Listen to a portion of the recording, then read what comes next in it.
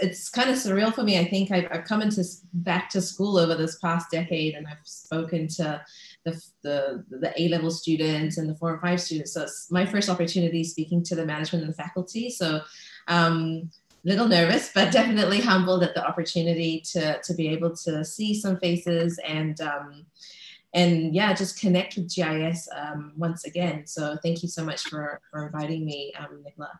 So I will just be sharing a little bit with you guys about myself and sort of the career and sort of life lessons, I think, along the way that I hope that you guys might be able to take on or be inspired by, or maybe learn something new. I'm going to try to be as transparent as possible. So don't hold back on the questions sort of at the end of the session. And I want to try to make it a little interactive. So I'm going to have a couple of surprise polls or quizzes. So do participate. We're all here in this together, and you know, be cool to kind of see like how everyone responds. So I'm just kind of going to get stuck into it. So I thought today I'd talk to you a little bit about navigating life as a mumpreneur in that sense. And I'm sure that a lot of us in sort of today's session, we'd have a lot in common in terms of playing the multiple roles and the multiple hats, you know, obviously that we wear as women, mothers, daughters, you know, wives, and of course, career women as well. So today I'm just going to do a bit of an introduction about myself and my career very quickly, kind of to see what I've been doing since GIS pretty much. And I wanted to zoom in a little bit about the business that I'm doing now, which has, I guess, helped me give more direction and purpose in sort of my life at the moment. So we can take a short, like 2-minute break if anyone really needs like a bathroom or coffee break, but if we're okay to power through, we'll power through. And then I'll get stuck into some of the challenges that I came across and also what I've learned from that as well. And we'll do a quick Q&A at the end. So we'll try to wrap up the hour with that. All right. So, okay, sorry. All right, so you guys have saw my bio, so I won't go into it in so much detail. So I'm actually 35 this year. I'm a mother of, well, I will be a mother of 2 under 5. So I'm currently 37 weeks pregnant. So I have a daughter who's 4, and the next one will be a boy. So due any moment, though I don't think I'm going to go into labor, especially not during this call, so don't worry. And right now I'm focusing on my own business, which is called Bubble. So I'll introduce that a little bit more. I'm actually a cancer survivor. I was diagnosed with Hodgkin's lymphoma in 2017 when I just gave birth to my daughter. So now I've been 3+ years in remission. Yeah, I'll talk a little bit about that later. Outside of professional and family life, I've been involved with Lean In Malaysia, if everyone's familiar with Sheryl Sandberg's Lean In organization. So I was part of the founding team for the Lean In Malaysia chapter in 2016 or 2015. We started it here, and I was in charge of partnerships for a few years, and then handed over the reins. And now I sit on the board of advisors, which is more about the strategic direction and obviously making sure that there are guidelines and SOPs in place to ensure the social impact still remains in our work in Malaysia. I'm mentioning this because I think it's super important in terms of self-care. So for me, what I enjoy doing for myself when I have those pockets of time to myself, obviously with the pandemic, it's made it a bit harder. But, you know, I love a good massage. If I could get like a 90-minute massage, I will go for a 90-minute massage. I like going for a good long hair wash. So for me, it's not so much about styling or anything.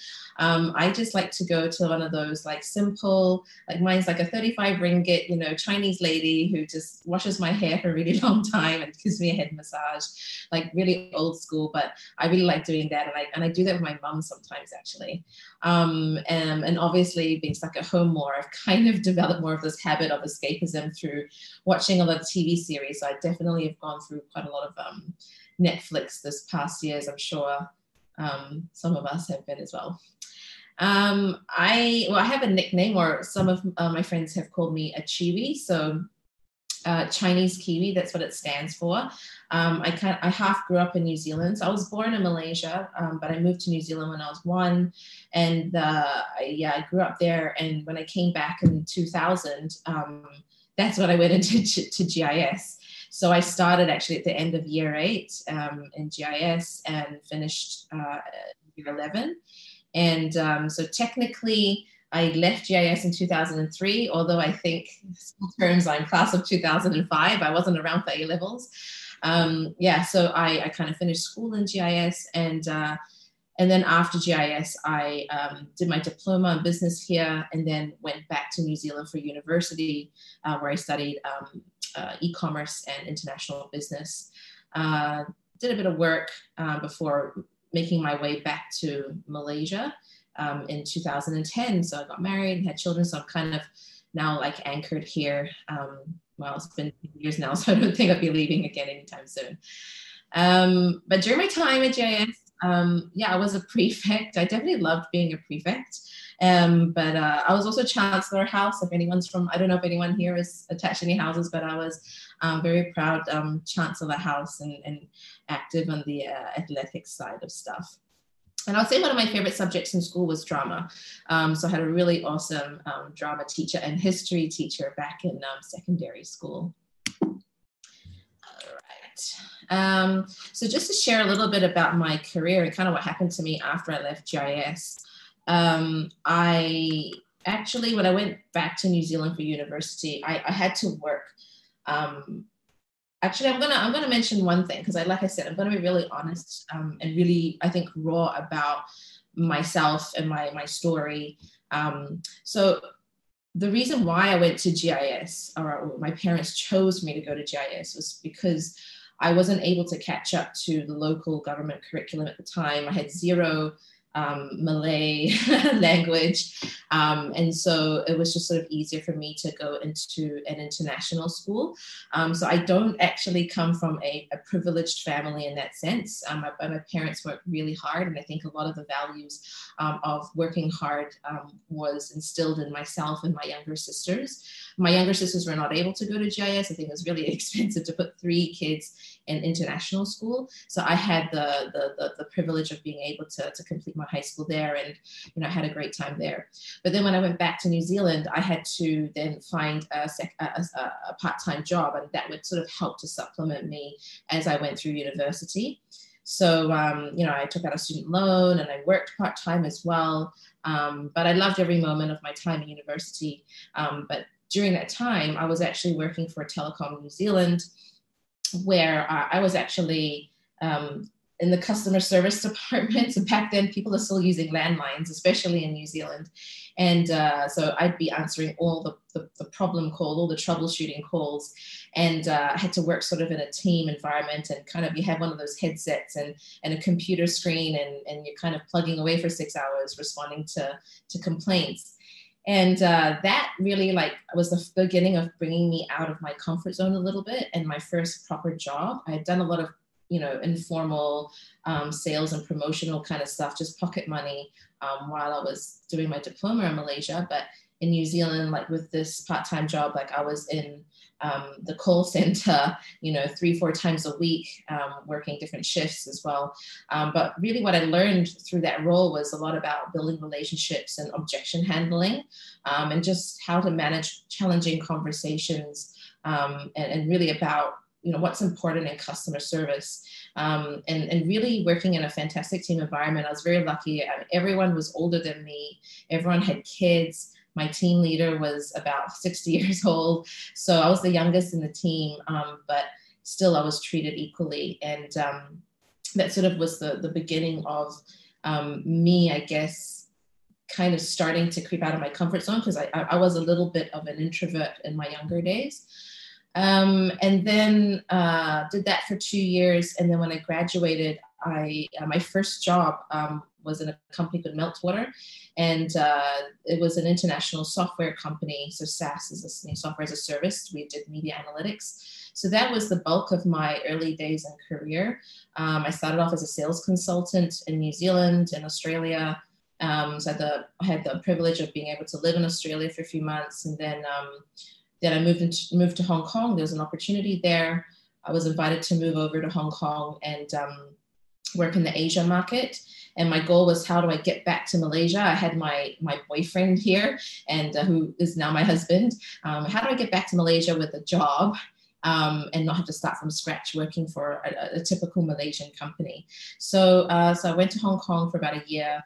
And made my way back in 2010 and started the Meltwater office in KL.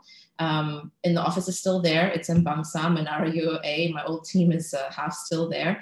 But what I wanted to share is very quickly, I mean, this company has a fantastic work culture, but it's a really high-paced, intense working culture.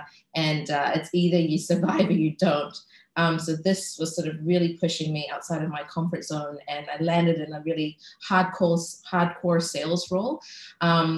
But there's opportunity to accelerate your career very quickly. So by the time I was 24 and I was back here for a year, I was promoted to managing director here in Malaysia. So, things that I was focusing on was very much, sales, business development.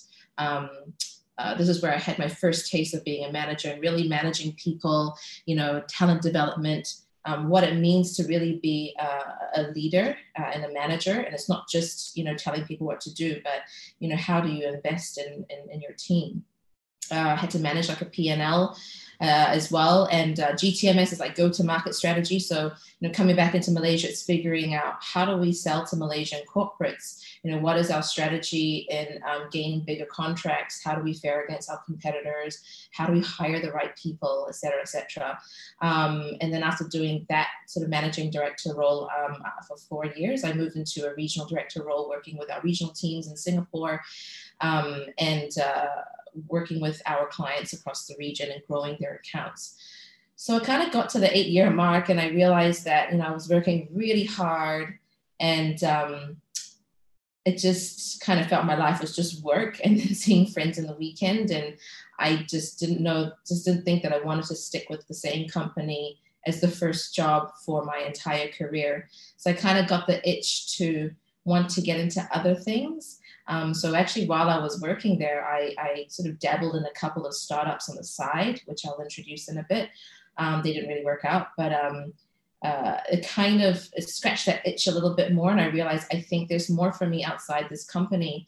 And that's when I made the decision to leave in 2016. And it was really hard, and it's really hard to tell, the company and the bosses you love that you want to leave. But at the same time, it was for selfish reasons, and it was very amicable as well. So I took a career break, as you can see, from 2016 to 2018 because I was going through chemo, and I'm one of those people that I can't kind of sit still. I kind of need to do something and get my brain going. So I joined a boutique corporate innovation agency. So happened to be my ex-manager in Meltwater. And he's been asking me to join him for a long time. So I finally took the plunge and went into the world of corporate innovation. So I've been doing that now for nearly 3 years. I'm still kind of doing that a little bit on the side. And so they're headquartered in Munich in Germany. And so, again, I've had like amazing privileges with these last 2 jobs, being able to travel around, Europe and Asia in the US for sort of working with clients and working with internal teams. But for Academy for Corporate Innovation, which is the name of the company, we do tend to focus, my focus is more on Asia and some parts of Europe. And as appointed Chief Strategy Officer, it was really very much about how can we create new revenue streams and scale revenue, which of course, business development. BD is just a fancy word for sales. As when I was interning in Malaysia, my boss then told me, BD is just a fancy word for sales. I was focusing a lot more on partnerships as well, our go-to-market strategy. How do we get into Asia? How do we sell into Asia?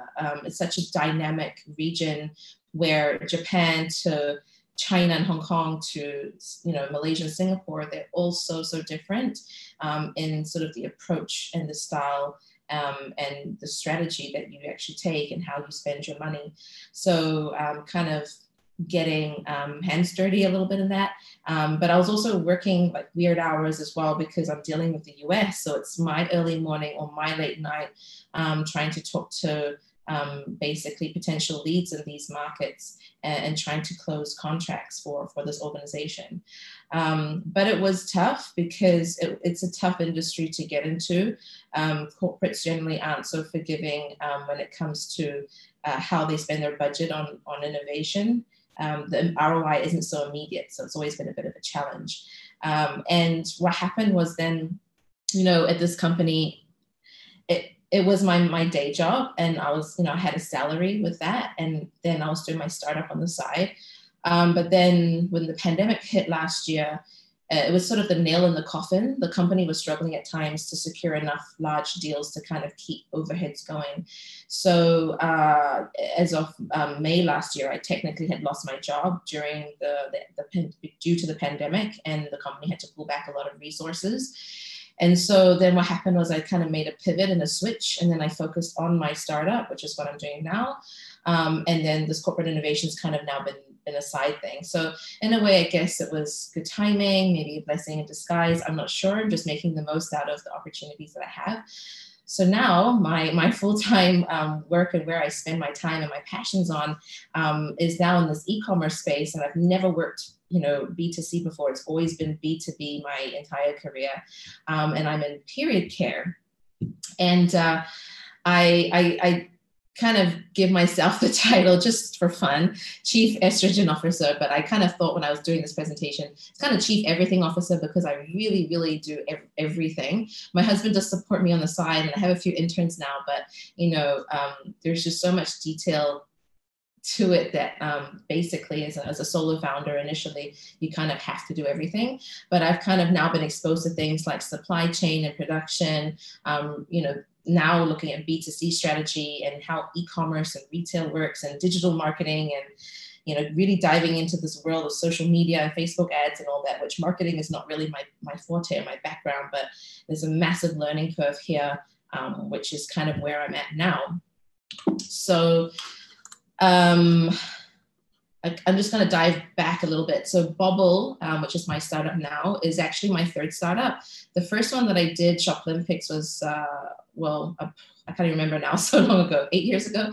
And this was, I was invited to join a bunch of partners for this business, which is basically an e-commerce platform like Shopify. If anyone's familiar with Shopify, I use Shopify now to power the Bobble website. But basically we were developing our own e-commerce platform before Shopify came into Malaysia. But at that time, everyone was selling on social media. Like Instagram had just come out. People were selling on Instagram and Facebook for free. So they're like, oh, why would I spend and pay for a platform to try and sell my products? So that didn't work out.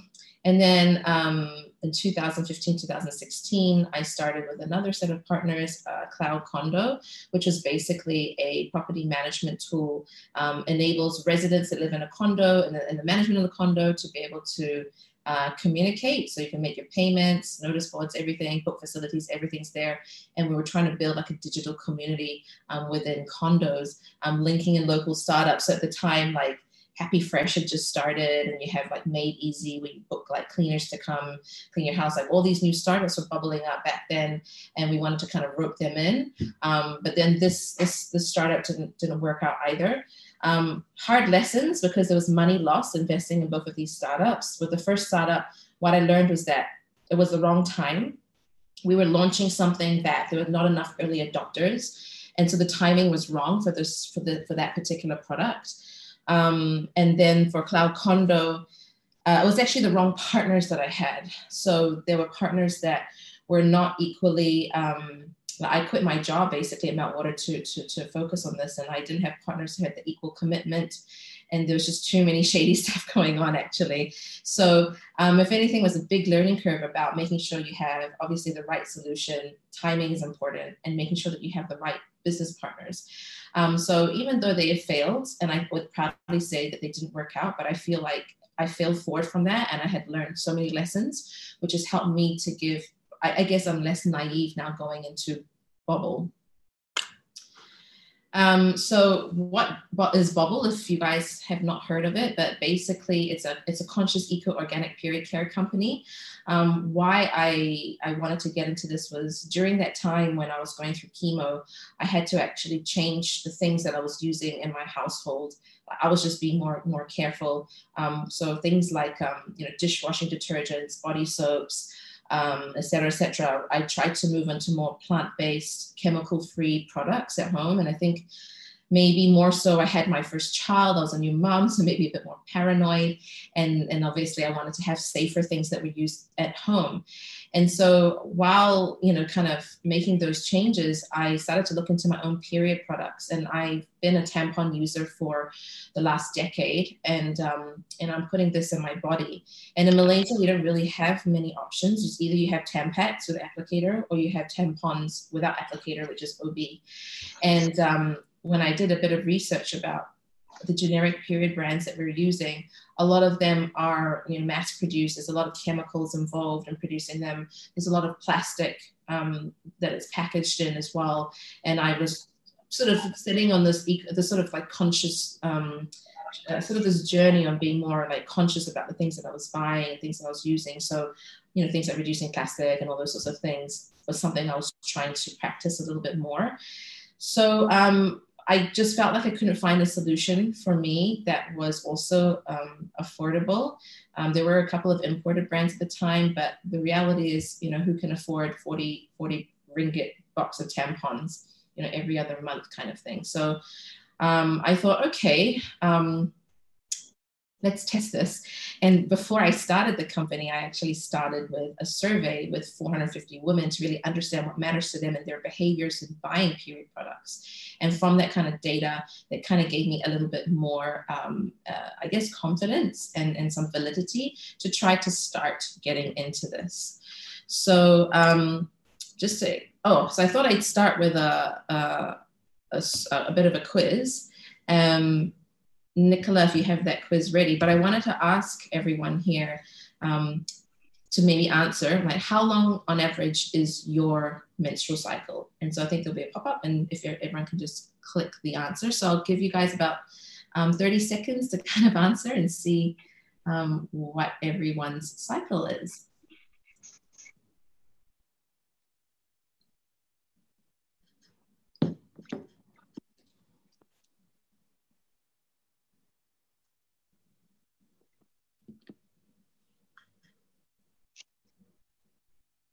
A few more seconds.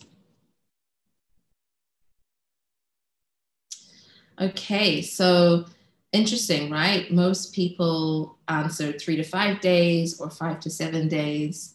Some may not get their periods, whether you're pregnant or already at a menopause age. I don't think anyone here is below 12.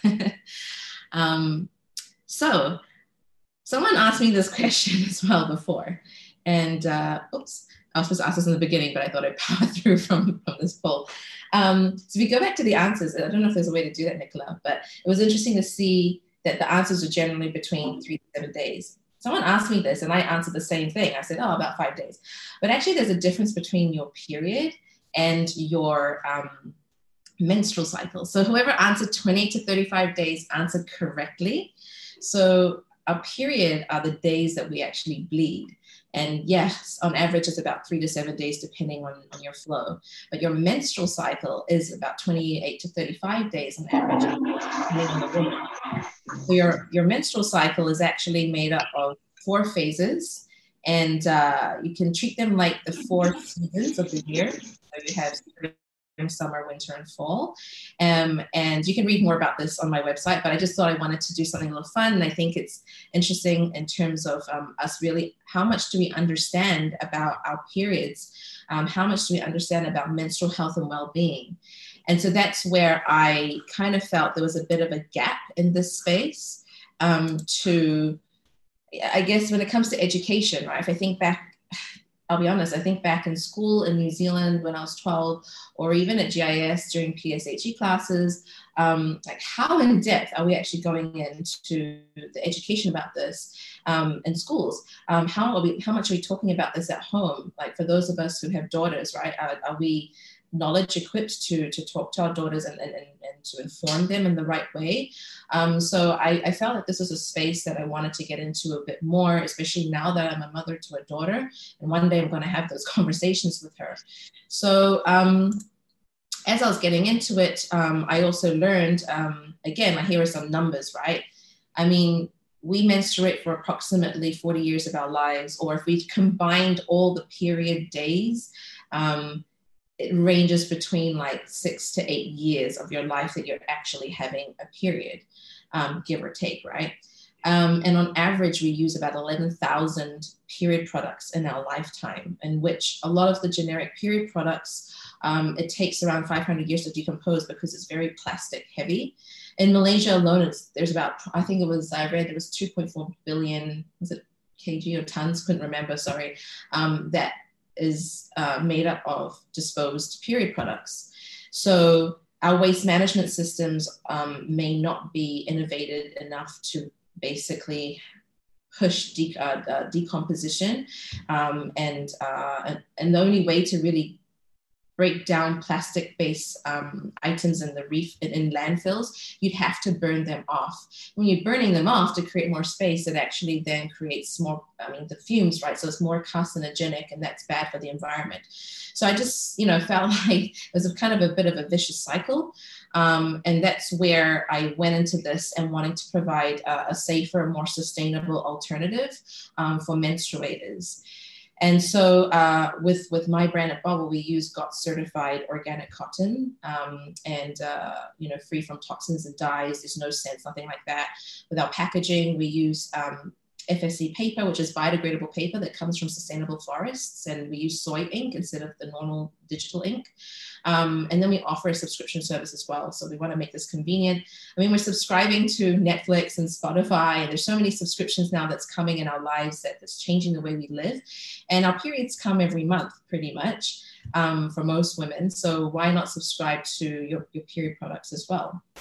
And I read that actually, and maybe something you ladies could think about, the next time you go to a pharmacy or you go to a supermarket, when we're able to, but what I read is that buying period products is one of the least conscious decisions that a woman makes when she's actually out just doing her usual grocery or pharmacy shopping. So just something to think about when you guys next go into, we want to grab your period products, have a read, like what is it actually made of? Do you understand what the ingredients are telling you? I found that I didn't understand what it's talking about, and I learned that some of the products, some of the brands don't actually declare what it's made of. So that was even more alarming, because by right, it's considered a medical device. So they don't actually have to declare what it's made of. So these are just some of the lessons that I learned as I went through understanding more about what I'm using with my period and learning more about my menstrual health. And so kind of backing behind, obviously, the business, we have a really big purpose in trying to champion providing safer and sustainable period products. And I say for all menstruators, and I try to be language conscious and not say women all the time, because not all women menstruate and not all menstruators are women. So have a think about that one. And regardless of socioeconomic background. So we're working now, we've sort of raised some funds, and we are now supporting a lot of the flood victims in Malaysia and the B40 community that's been affected by the pandemic, and some of the rural areas who lack access to basic necessities. A lot of women have lost their jobs, and so if they can't afford to eat, they certainly can't afford to buy period products, which means they use like newspapers and old cloth. And that's been quite commonly practiced in rural areas. And what that leads to could be hygiene issues and infections. So we have a lot of purpose and mission that's driving behind the business that we're doing.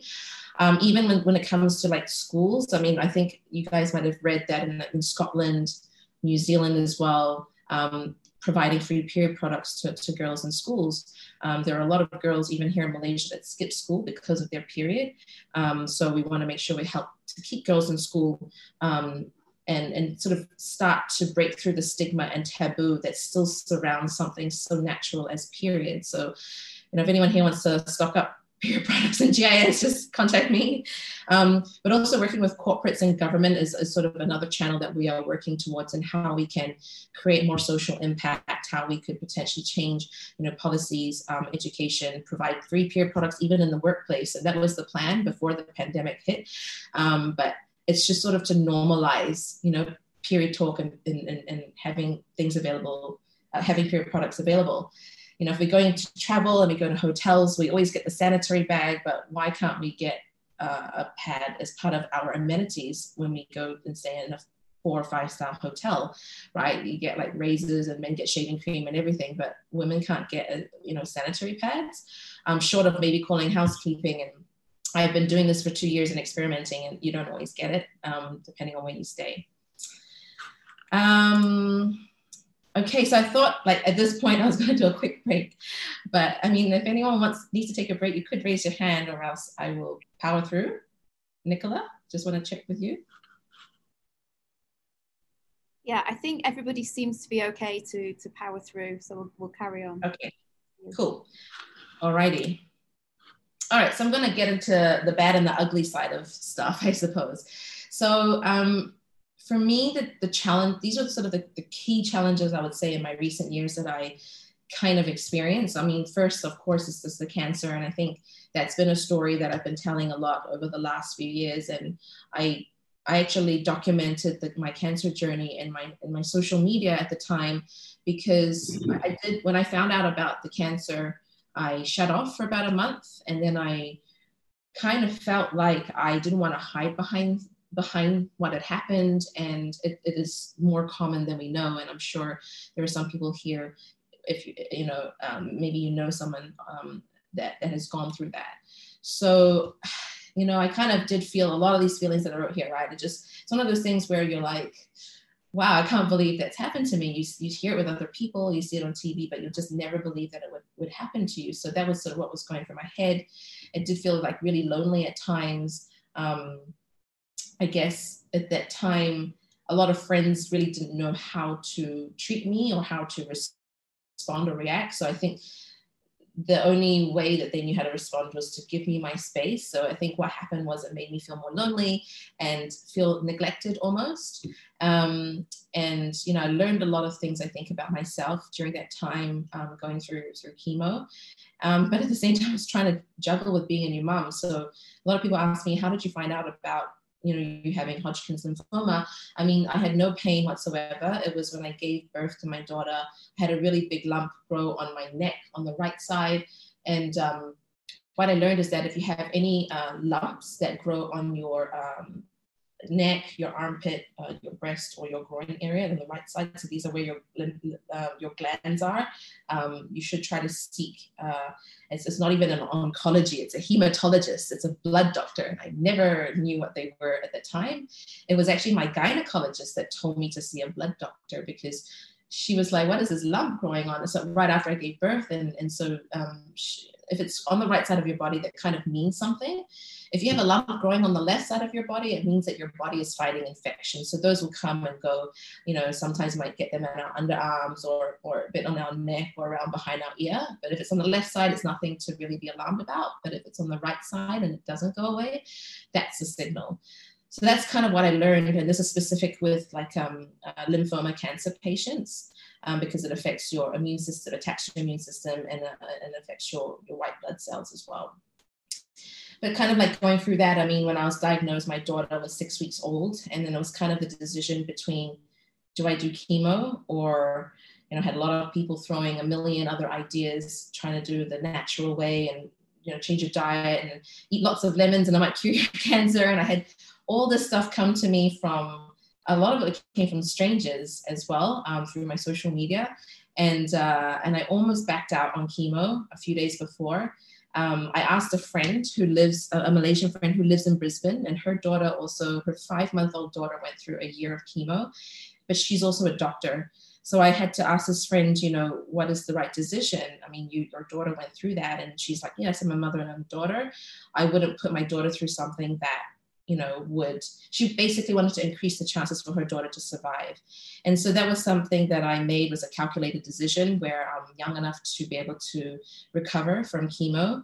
And I needed something that I knew had a higher chance of working than try to go the natural way and not. And not to say the natural way doesn't work. It's just that everyone's DNA is totally different. So you can't really guarantee, you can't monitor if it's working or not, short of going through a PET scan every 6 months. So I decided to go through chemo, and I went through 12 rounds of chemo over 6 months.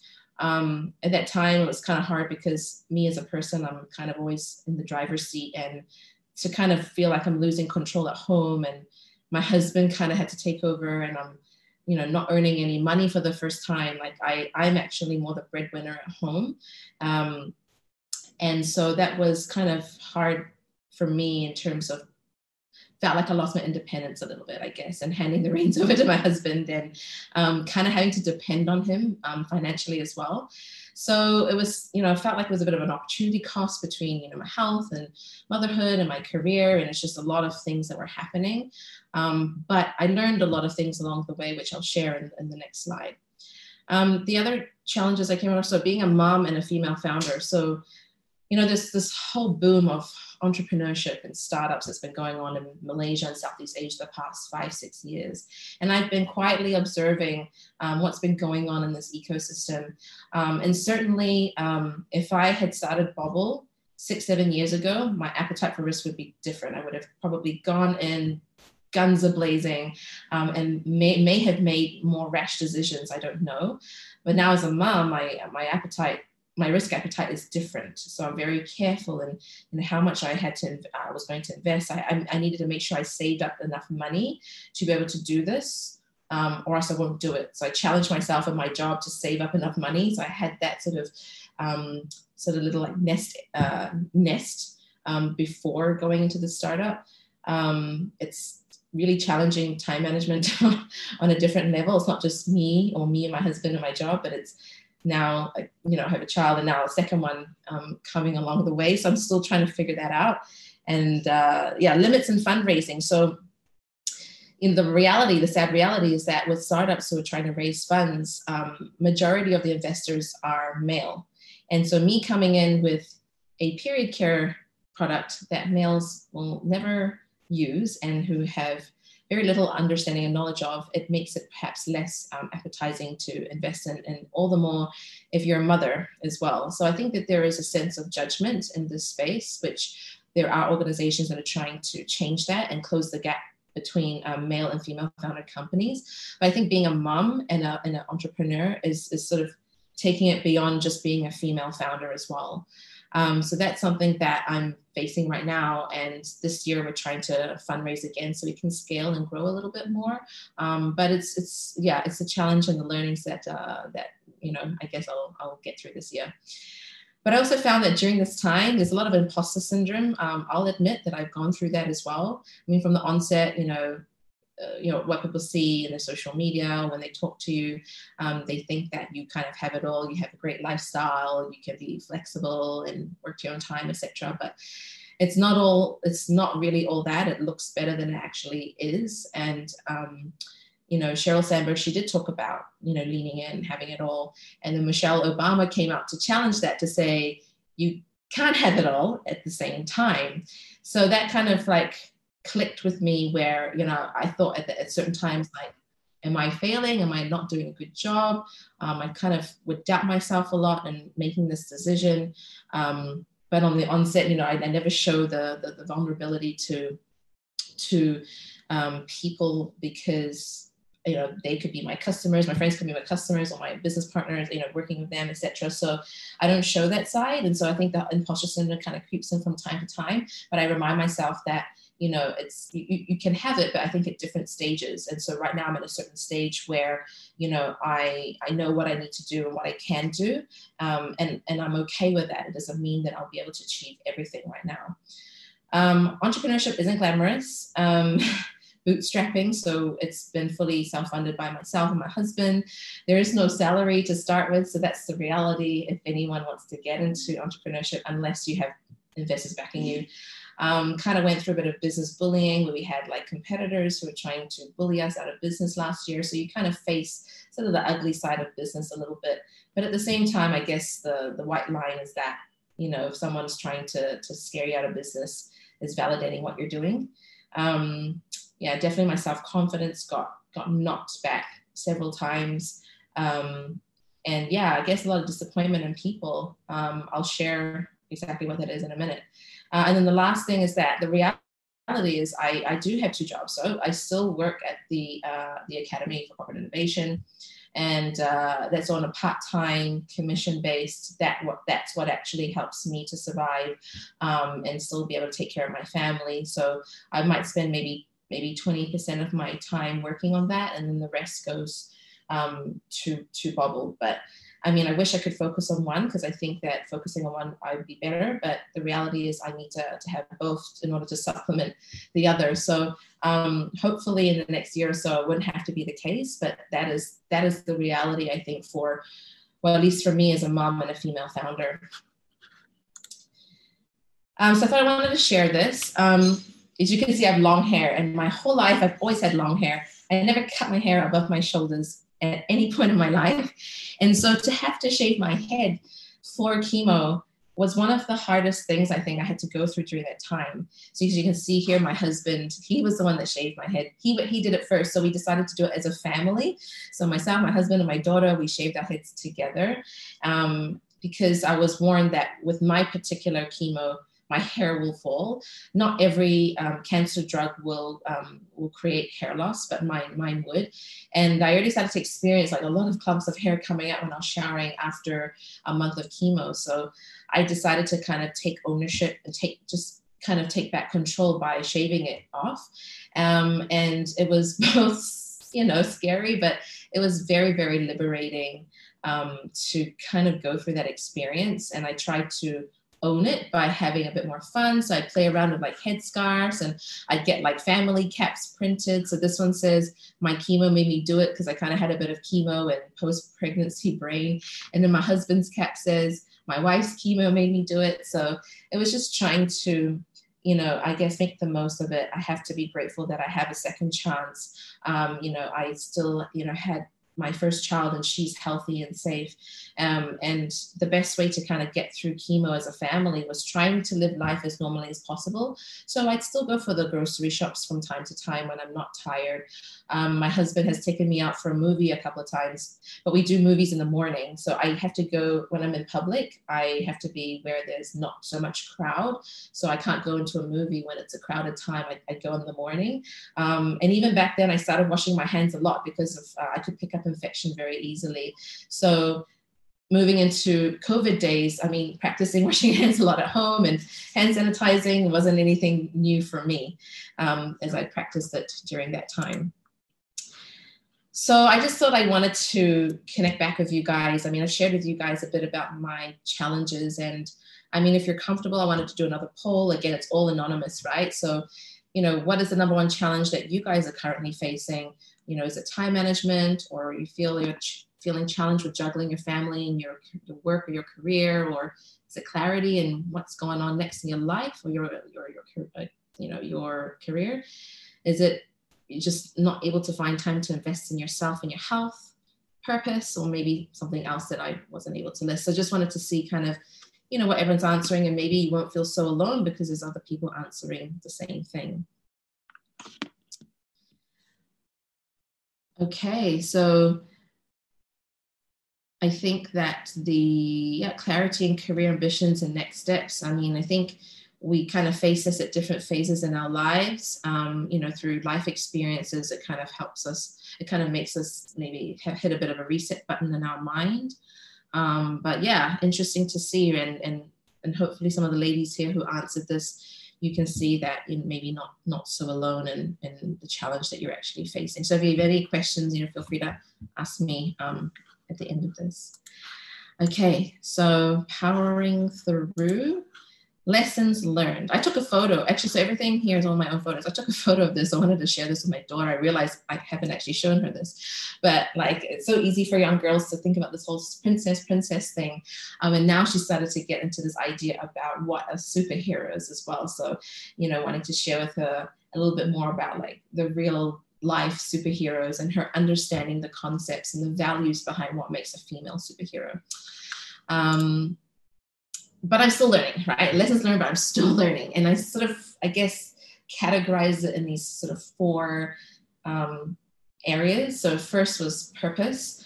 What I realized after going through chemo is, you know, not everyone gets a second chance after going through cancer. So I was lucky that I was able to, I guess, recover from chemo. And I had a good chance because of the time that I caught it. I was lucky that I caught it right at stage 3 before it gets into stage 3 and 4 and affects my organs. So, you know, it's just timing was almost impeccable. And so I felt like, you know, coming out of 2017, I had new beliefs and values and, you know, I was finding the purpose for myself and just sort of asking myself, you know, what kind of story or legacy do I want to be remembered by, you know, and how I lived or, you know, the work that I'm doing and whatnot. And I wanted to lead by example, especially for my children.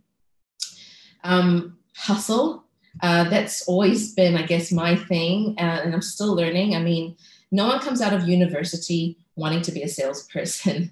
It's one of the most unglamorous sounding jobs or job titles. But I kind of landed into it kind of, you know, randomly with that first job at Meltwater, but it was certainly a massive learning curve that I think has helped to shape me and the strengths that I have today in my professional life. And so really sales is the backbone of any company or any business. If you don't have sales, you don't have people who are able to actually sell, then there's essentially no successful business there. And part of the hustle has always been opportunity oriented. So sort of I've been able to kind of create a bit of this, I think it's more of a mindset shift perhaps, and really always on the lookout for opportunity and how to look at situations and turn situations or conversations or acquaintance meetings or whatever it is into opportunity. And there's this mantra that I've lived by since I started Meltwater, which is you never know if you don't ask. Because obviously if you don't ask, you're not going to know, right? You're not going to get it. And this can apply not just to work, but in your personal life. You know, at work, I had to learn how to ask for a promotion or ask for a salary raise. That was with the job at the Corporate Innovation Agency. Like, how do I ask to be paid more? Because I felt that my time and the value that I can bring to the company and the kind of revenue I can bring to the company was worth asking for that promotion or that salary raise. Even little things like, one story I had was many, many years ago, I took a Firefly trip. Sorry, I took a plane with Firefly from KL to Sabah. And I thought it was flying from the Subang airport. So I bought a ticket. I thought it was flying from the Subang airport, but I didn't realize that actually that Firefly plane was flying from back then LCCT2, right? The old KLIA2, because the itinerary thing that I got doesn't actually state clearly which airport you're flying from. So I missed my flight because I went to the wrong airport. And so I had to just buy the next flight and go to Sabah. But I thought like, that's not entirely my fault. I think it could be better. So I just tried to find the CEO's email, and I emailed the CEO and told him the situation, and kind of just gave feedback really. And I wasn't really expecting a refund, but I kind of just asked anyway, just snuck it in there.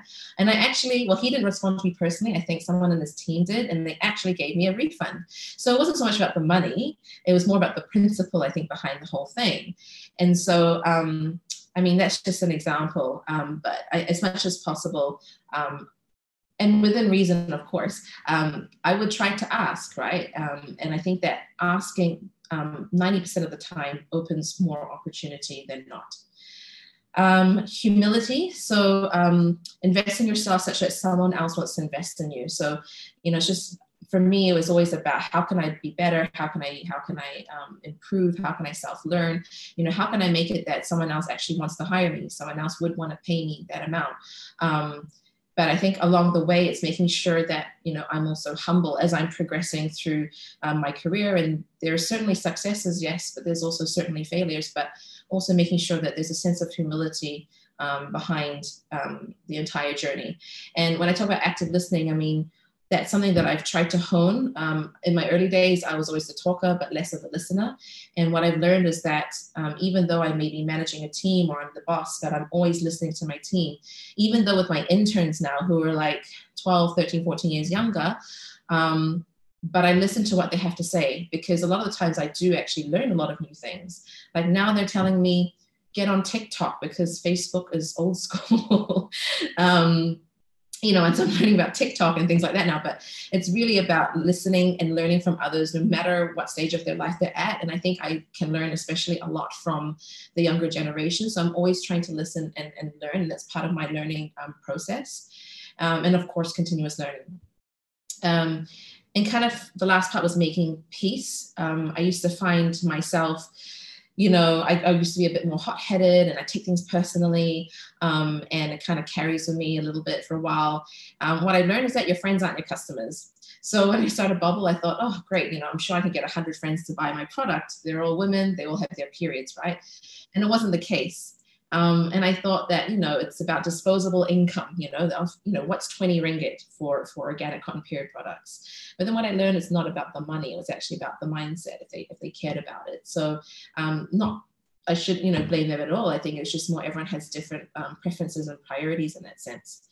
So I kind of made peace of that. I think at first I was a bit like, oh, they're not supporting me. And then that's how I took it. So it's trying to shape how I actually perceive the situation and really try to understand. So I actually asked them, hey, what's holding you back from buying Bubble? And just learning a lot of the answers kind of helped me, I think, to be at peace and understand the situation a bit more and help me to manage certain expectations, right? With business partners and sort of the ecosystem that I'm in out there. Practicing being at peace a little bit more and not taking it personally helps me move beyond, the curveballs that get thrown at you a lot faster. And I'm sure some of you may have come across the concept of ikigai, which is the Japanese concept for the reason for being, right? And I came across this, I went to a talk and I was a CEO of a Malaysian company. I think he was the CEO of EPF in Malaysia. I was at an event and he was speaking and he mentioned ikigai when he was on the stage talking. I'll never forget. So I Googled it as he was speaking. And when I saw this diagram, I just felt like it really just hit the nail on the head. And this is at the time where I had just finished chemo and I was just trying to figure out my next purpose in life. And I just felt like this entire diagram was what was missing for me and kind of defining it in a way that I could understand, right? And so I feel like now with what I'm doing at Bubble, I've kind of covered all bases, except the last part of the bottom, what you can be paid for. So I'm not quite there yet with my business, but certainly I feel like with a lot of the last decade of experience that I've had, I can definitely contribute to my business. I'm doing something that I love, that I can give back and have impact. I wanted to make sure that whatever I did, if I had to do a third startup, that it had something with purpose. And if we look at the right side, right, what the world needs, I feel that there could be more of that in this world, especially given how things are rapidly changing and not always in a good way. And, for our next 1 or 2 generations, what kind of impact are we leaving behind for them? One of the very little books that I've read is Sheryl Sandberg's Option B.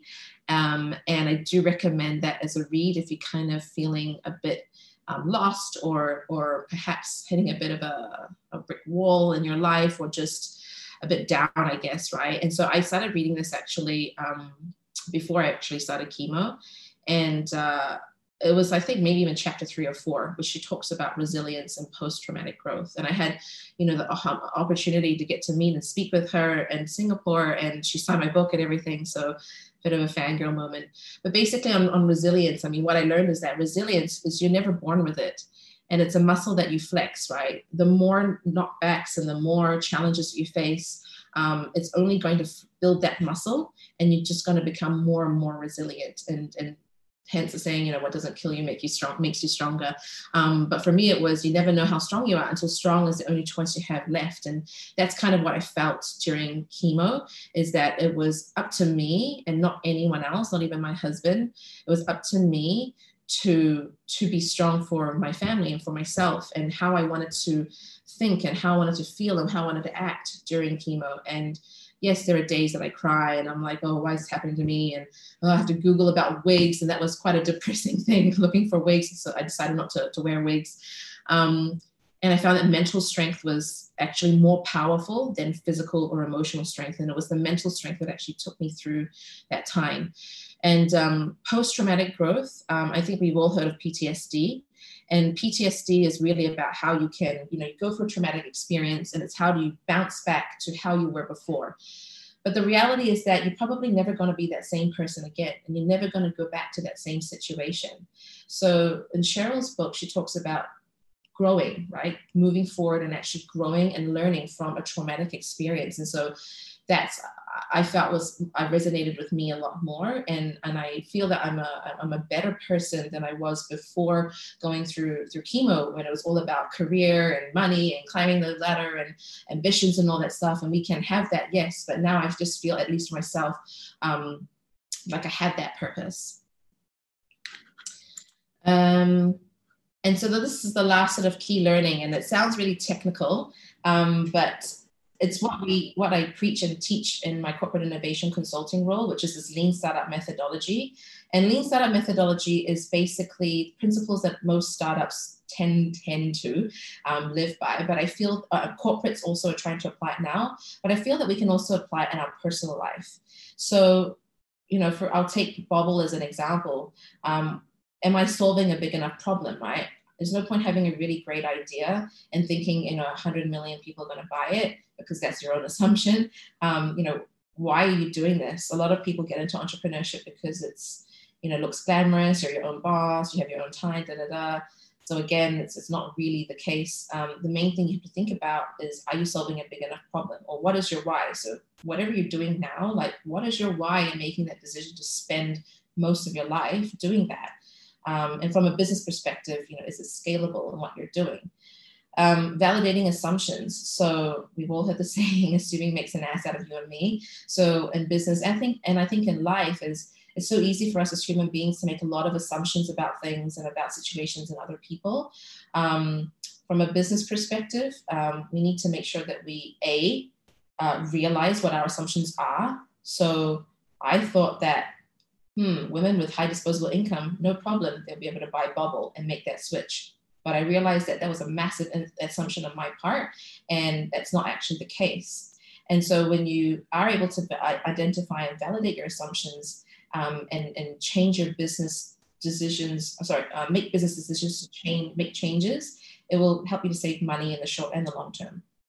And then running small experiments. So the Lean Startup methodology is built on this build, measure, learn approach, where you test, you identify your assumption, you test it out a little bit, and get some data and insights from that, and then you be able to make database decisions, right, from the experiment. And maybe it fails, and I see a typo there, with the E, and maybe the experiment failed, but then what you learn is that I'm not going to put in money into doing that.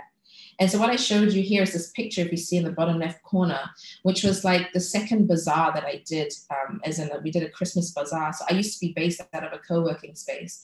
And before I launched Bubble, before I even had a website, I just produced a smallish quantity of products.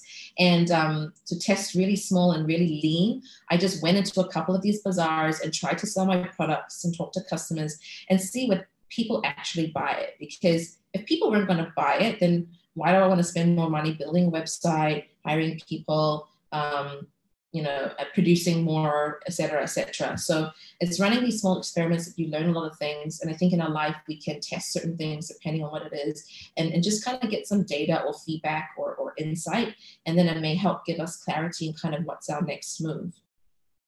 And so after doing these bazaars, it did fairly well. And we continued this for about 3 months. And then I only launched the website later on. And then we sold out our day and night pads like 6 months later. So then that's where I kind of decided to continue with Bubble. So I'm just sort of wrapping up. So sorry, we're just a little bit, I think, over the hour, but I'm just hoping that through what I shared so far, it might have given you a sense of clarity, I think, a little bit through my transparency. And again, feel free to ask me the hard questions after this. Hope that maybe there's some new concepts I might have shared, or mantra that I live by that might be new for you, maybe some insights that you can apply to your own life. But I think at the end of this, maybe you feel like less alone, because I think for a lot of us, we all share similar challenges. And it's just good to know that, you know, you're not alone. And there's always a support circle out there, whether it's people you know or you don't actually know. So with that, I finish. And if anyone has any questions, feel free to ask. Thank you. Thank you, Malisse. If anybody wants to either type their questions in the chat or just unmute and ask Malisse a question. And whilst you're just thinking about questions, I wanted to say a huge thank you. I mean, I feel humbled by your story and by what you've achieved in your life already, and you're so young and inspired. You know, and I wish that when I'd been in my 20s, I could have listened to something like that, because something that I often talk about is role models and women not always having role models. And I talk about from my own perspective, I didn't have a lot of role models in my own professional career when I was kind of starting out in my career, and actually quite a long way into my career. And you are such an amazing role model for not just younger people, but older people as well, people like me who were quite a lot older than you. So yeah, I just want to say thank you, because it was inspirational. Thank you, Malisse. Thank you. Anybody else who just wants to unmute and ask a question or put something in the chat?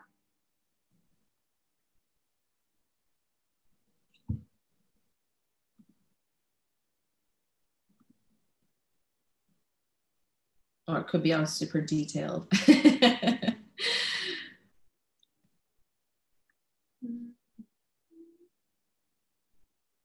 Nikki. Thank you. I'm sure, Malisse, you wouldn't mind if people contacted you afterwards as well, if people want to get in touch and ask you anything. Yeah, absolutely. I mean, I'm on, with LinkedIn, email, you can even ping me on WhatsApp. Nicola has my number as well. So any channel is totally fine, and, you know, my social media, etc. Thank you. Yeah, I mean, so I understand that sometimes things might be, you know, sensitive, or it's not something that you want to ask openly in public, and that's absolutely fine as well. So thank you for the lovely comments. But yeah, so I guess, I'm younger. Age, yes, I think there's time, I guess, a bit more on my side. But then at the same time, you just never know how much time you really have left. You just never know, I guess, what happens in life. And so I think it's just making the most of whatever, I guess, time that I have. Not to sound morbid about it, but the reality for me is, because I still have to go to the doctor every 3 months. I have to still see my doctor and do the checkups. And I actually got a chemo port inserted into a vein here. So I have to get that was where the chemo was administered. So I have to go and clean that every couple of months. So there's always sort of this anxiety in the back of my mind every time I go to the hospital, about relapse. And I was actually afraid that I couldn't get pregnant. So, very blessed that was able to still get pregnant the second time. And so, I'm just counting my lucky stars, but it's, I can't help to always have this little like dark cloud at the back of your mind, because I'm not fully out of the woods just yet. I mean, I can only declare I'm cancer-free 5 years after chemo. I've had insurance policies and insurance companies reject me for insurance because of my medical history. I mean, I couldn't even get insurance for my unborn child because of my medical history. It's just like facing a lot of this is just the harsh reality of life when these things happen to you. Thank you. Yes. So amazing. I genuinely feel really emotional about your story and what you've shared and what you've achieved today. It's phenomenal, and can't thank you enough. And I think we all wish you the best of luck as well with the birth of your son. You said you were 30 weeks pregnant, so that would be really nice to hear that that you've successfully delivered your son. Thank you. Yeah, which is why I think we were planning this time before it got too close to Labour. But and yeah, Catherine, I think you had a question. Yes, so I'm mostly selling bobble. Actually, I'm only selling bobble right now in Malaysia, just because I'm here and it's just easier to manage the logistics. We are going to be launching in Singapore, probably middle of the year, just to try that market as well. But yeah, so available. You can go to our website, bobblelit.co, or our Instagram, bobblelit. Yeah, any questions about that, feel free to ask me about that too. But yeah, no, thank you so much for everyone's time. To be honest, I haven't done a talk that has gone this in depth perhaps, or really highlighting vulnerabilities and challenges to so much. And I think it's important to really share that. So yeah, thank you for the opportunity for me to share with you guys. And I think before we leave, I think we wanted to take a photo, right, Nicola? You wanted to do the screenshot? I'm going to do a screenshot. So if you don't want to be on the screenshot, then turn your camera off. We're going to do one. Right, yeah, let us know. I'll just do one more. Okay. And I'll share with anybody who wants to see that as well. Before everybody goes, we have with us today, I think Rebecca's still here. Rebecca Finlay, who is head of primary at ISP, is with us today. And Rebecca's actually heading up Women Ed Malaysia, which is just launching at the moment. So I wanted to invite Rebecca to just do a little bit of a sell of their talks that are coming up. Rebecca, are you there? Of course I am. Yes, thank you. Thanks, Malisse, for that. It was really wonderful. And yeah, Women Ed, ladies, is a network that we have started in Malaysia. We're the 31st network to have opened across the world. And we are looking to bridge the community, national community and local community. My headphones are terrible, I'm sorry. And we have, our mission is to inspire and empower our peers. And really it's about building connections and building a network. Nicola has very kindly agreed to be one of our first speakers on, we have 3 Wednesdays in February. Females in February is the name of the sessions. And Nicola is heading up the first one for us with another educator. And then we have some fantastic speakers from Malaysia, Cheryl Ann Fernando, who had a movie made about her work in education here in Malaysia, Dr. Hartini, who's a child activist, and many more. We've got a young entrepreneur and some other international speakers as well. So it's totally free. We're on Twitter, Facebook and Instagram, Women Ed, ED, MYS for Malaysia, and the links to the tickets are there. They're free. Please pass them on. You don't have to be a leader or a teacher or even a female to come along and join the sessions. They're short and built to fit around women's busy lives. Hopefully you'll find them interesting and empowering, and feel free to share the link far and wide. It's for anybody across Malaysia. So thank you for that opportunity, and I hope we might be able to see you join our network.